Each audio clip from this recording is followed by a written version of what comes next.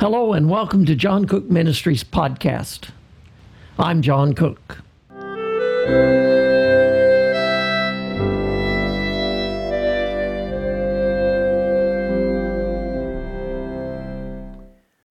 We're continuing our study today on the pastoral epistles.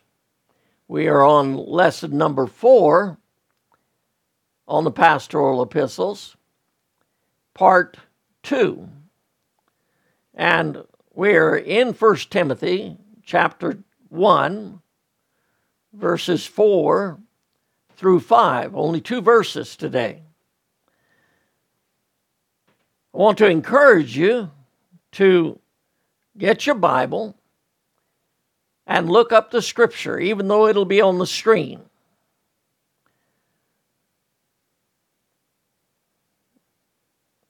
Today we're going to look at what Paul tells us about serving God and praying for the brethren, and how he rejoices for unfeigned faith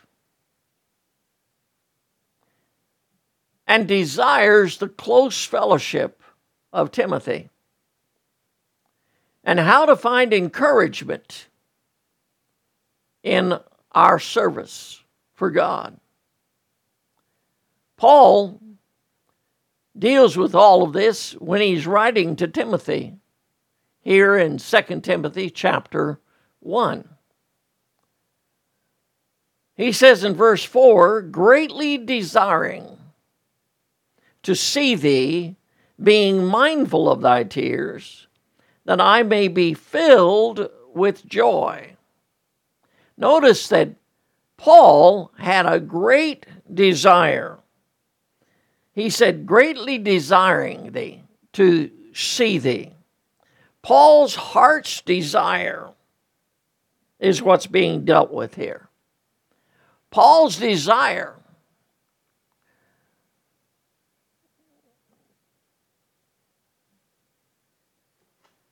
was to be with God's people. His desire was to have that close fellowship. This is something that is lost today in churches. The early churches loved the close fellowship of one another. That's why the Bible tells us in Hebrews not to forsake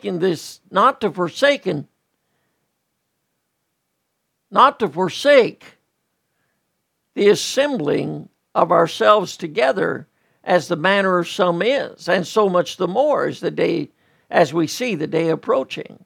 The closer we come to the coming of our Lord Jesus Christ, we should greatly desire even more and more the fellowship of God's people.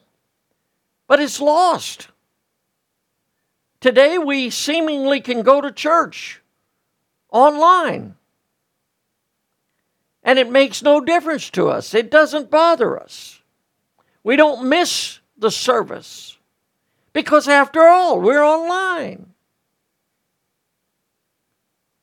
The truth is, the reason that we don't miss it is because we've lost this close fellowship and the desire for it. We no longer have the desire to be close with God's children. The Apostle Paul in Romans chapter 1 and verse 11 says, "For I long to see you, for that I may impart unto you some spiritual gift, to the end you may be established." Notice, he says, "I long to see you." A longing means a great desire. So he's saying, I have a great desire to see you, because by our fellowship, I hope to impart to you some spiritual gift. That loss of fellowship may just be the loss of some spiritual gift that God wants to give us. Maybe it's comfort we need at that time. Maybe it's conviction. But whatever it is, we need that presence to gain it. But we, brethren, 1 Thessalonians chapter 2 and verse 17 says, being taken from you for a short time in presence, not in heart. So he's talking about presence. He's talking about we're absent from you, that is in our presence, not in our heart. We still have you in our hearts. Endeavored the more abundantly to see your face. He wanted that presence with great desire. Can I ask you who have decided that going to church online is all you need? What has happened to us? Why aren't we endeavoring the more to see face to face the presence? Why don't we have that great desire for the presence? Tell you a silly event in my life. When I was a teenager, I guess I was probably at that time 18.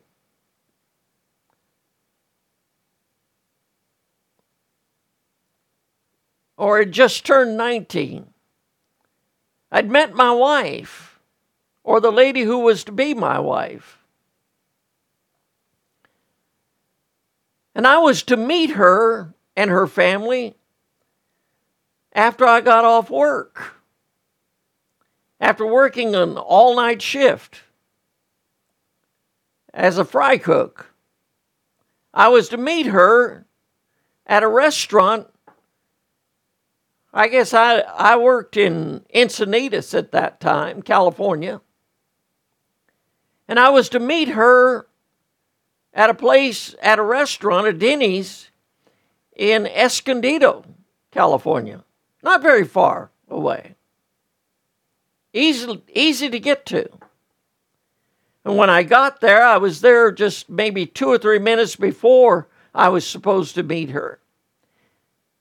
But her dad without my knowing it, had decided to leave early. You know what I did? I sat there all morning, hoping that they were the ones who were late. I so desired the presence.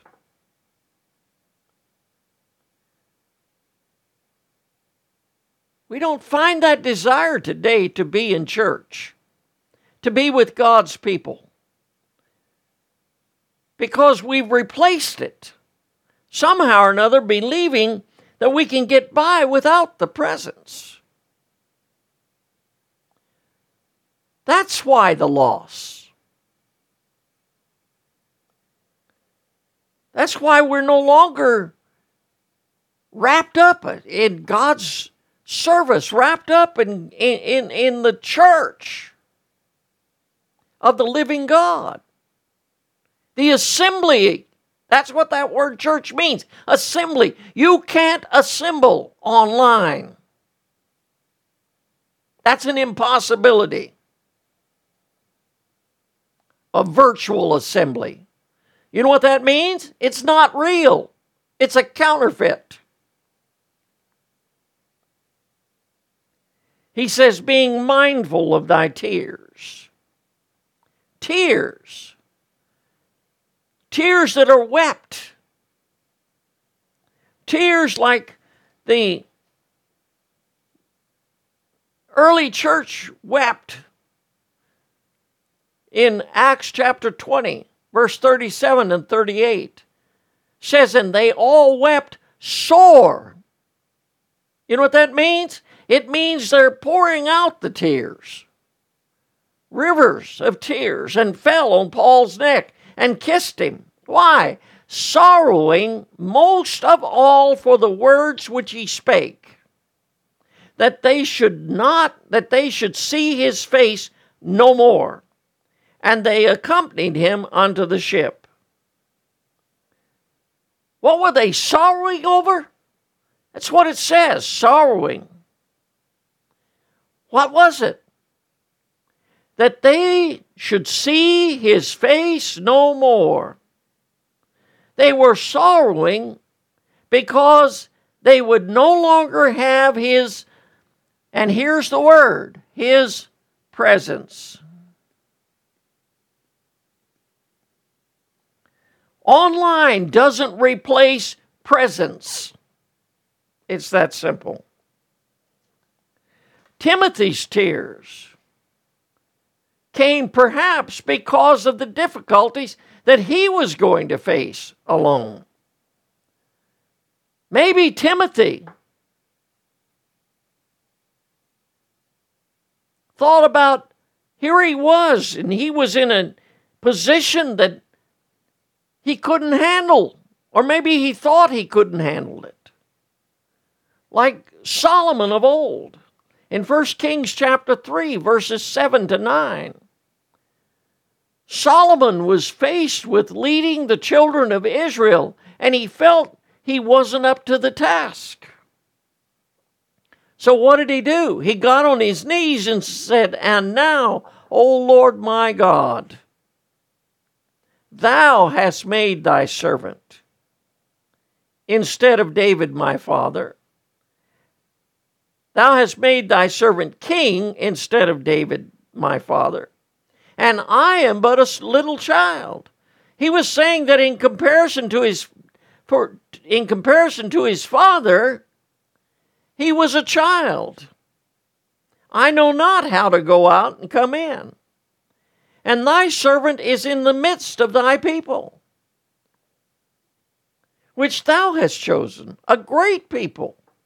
He saw a great task, a great people to lead that cannot be numbered nor counted for multitude. So here's what he asked of God. Give therefore thy servant an understanding heart to judge thy people, that I may discern between good and bad. For who is able to judge this thy so great a people? In Solomon's case, his concern was he wasn't up to the task, but he knew who to ask to make him up to the task. And may I say to you, this we certainly need in the ministry. If we're going to stay in the ministry, if we're going to stick with the stuff, if we're going to be what God wants us to be, if we're going to stay by the task, then we need to get on our knees and ask God for the strength, for the understanding, for the inspiration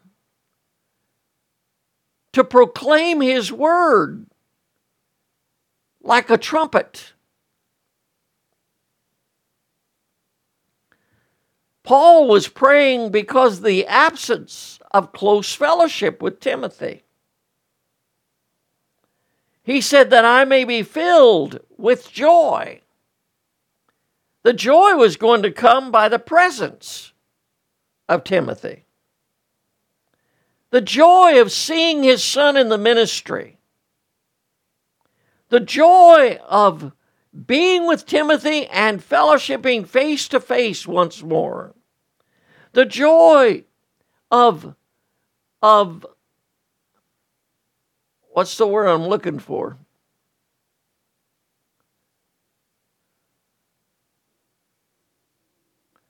Let me see in my notes here. Joy with seeing the faithfulness of Timothy in the ministry.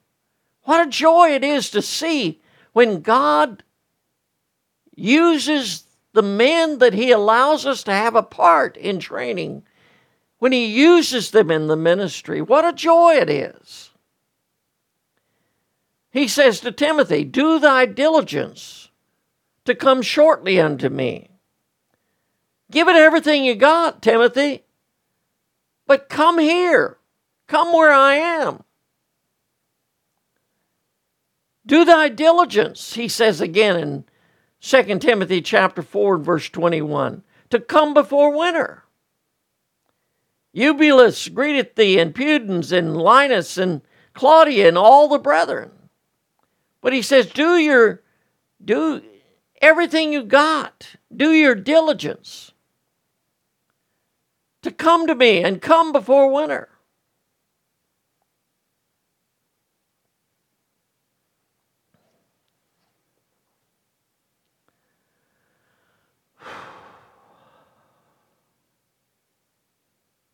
Sorry, I lost my place here. Now he goes on, and he says in 2 Timothy chapter 1 and verse 5, when I call to remembrance the unfeigned faith that is in thee, which dwelt first in thy grandmother Lois and thy mother Eunice, and I am persuaded that in thee also. The unfeigned faith. Unfeigned meaning it's the real deal. It's not a phony. It's not a taste-alike. I was talking to somebody the other day, and we were talking about vegetarian burgers that taste like hamburgers. And I said, why would you want to eat vegetables that taste like hamburgers when you can get the real deal? Too many today have a faith that's just as phony as that hamburger. It isn't real. It doesn't manifest itself and show itself to be real. But it did in Timothy's case, and his mother and grandmother. And that's for sure. In James chapter 2 and verse 18, the scriptures tell us this. Yea, a man may say, thou hast faith, and I have works. Show me thy faith without thy works, and I will show thee my faith by my works. Now notice, show me.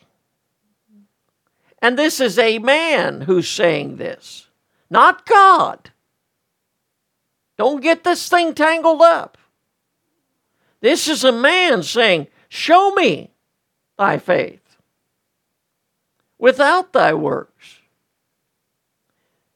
And he says, then I will show thee my faith by my works.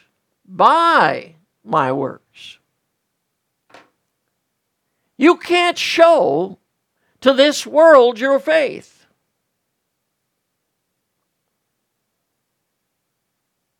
without it manifesting itself by what you do. But we can show this world the reality of our faith, that it's unfeigned. And that we can do by our works. In 1 Samuel chapter 16 and verse 7, we read the scriptures. The Lord said unto Samuel, look not on his countenance or on the height of his stature, because I have refused him. For the Lord seeth not as man seeth. For man looketh on the outward appearance, but the Lord looketh on the heart. Does the Lord know that your faith is real? Yes. Maybe so. It's a fact that if you've gotten saved, if you've once trusted Christ, it's a fact the Lord knows you belong to Him. You're His sheep. But does it manifest that you belong to the Lord? Does your life manifest that you belong to the Lord? Not without showing something on the outside. Man can't see the heart. He looks at this. He looks at this right here. And because man looks at this, sometimes it's pretty bad vision, isn't it? But because man looks at this, the outward appearance, so we have to be careful what we do as Christians, that it shows that our faith is real. In fact, it's so important that 1 Thessalonians 5:22 says, abstain from all appearance of evil. In other words, as a Christian, I not only am stay away from evil, stay away from sin in my life, but even that which appears to be evil. It's kind of like when I was young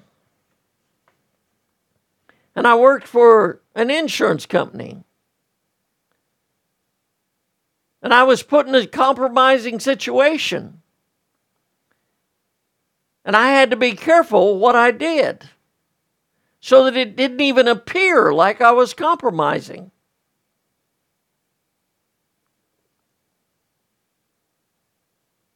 Well, the same thing's true in this world.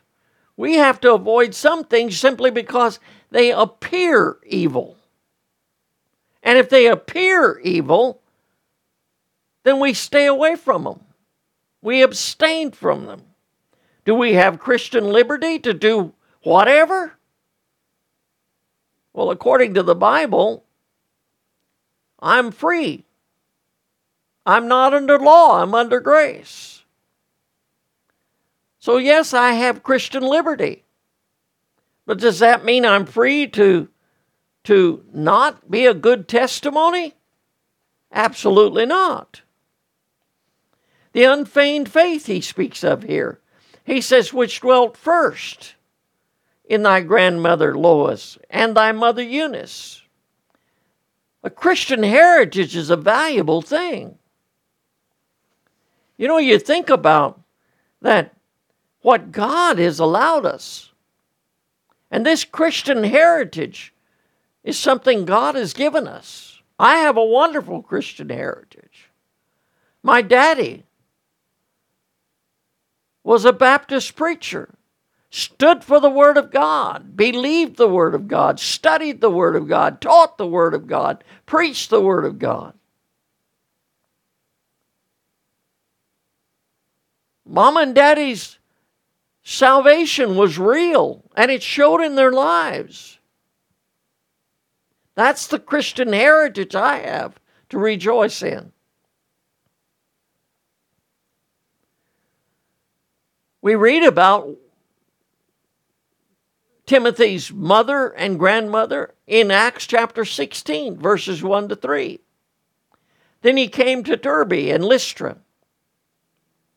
And behold, a certain disciple was there named Timotheus, the son of a certain woman which was a Jewess, and believed. There's that unfeigned faith. But his father was a Greek, which was well reported of by the brethren that were at Lystra and Iconium. Him, that's Timotheus, him would Paul have to go forth with him, and took and circumcised him because of the Jews which were in those quarters, for they knew all that his father was a Greek. Now, Timothy would be considered a Jew because his mother was a Jew. But in order to not trip up the Jews, Paul took Timothy and circumcised him. So Timothy could go on in the ministry and minister to the Jews. What was the stumbling block? The appearance. Because they knew that his father was a Greek. Was the circumcision necessary? Was it commanded by God? Absolutely not. Then why did he do it? To avoid that which would stumble his ministry with his own people, the Jews. The appearance of evil. The Apostle Paul would say with John, I have no greater joy than to hear that my children walk in truth. What a great joy it is to hear that those that we've had a part in leading to Christ, that they've gone on for the Savior. They've continued to serve God. That's a great joy. He rejoiced in the fruit of his ministry. In Philippians chapter 2, verses 19 and 20, Paul says, But I trust in the Lord Jesus to send Timotheus shortly unto you, that I also may be of good comfort when I know your state.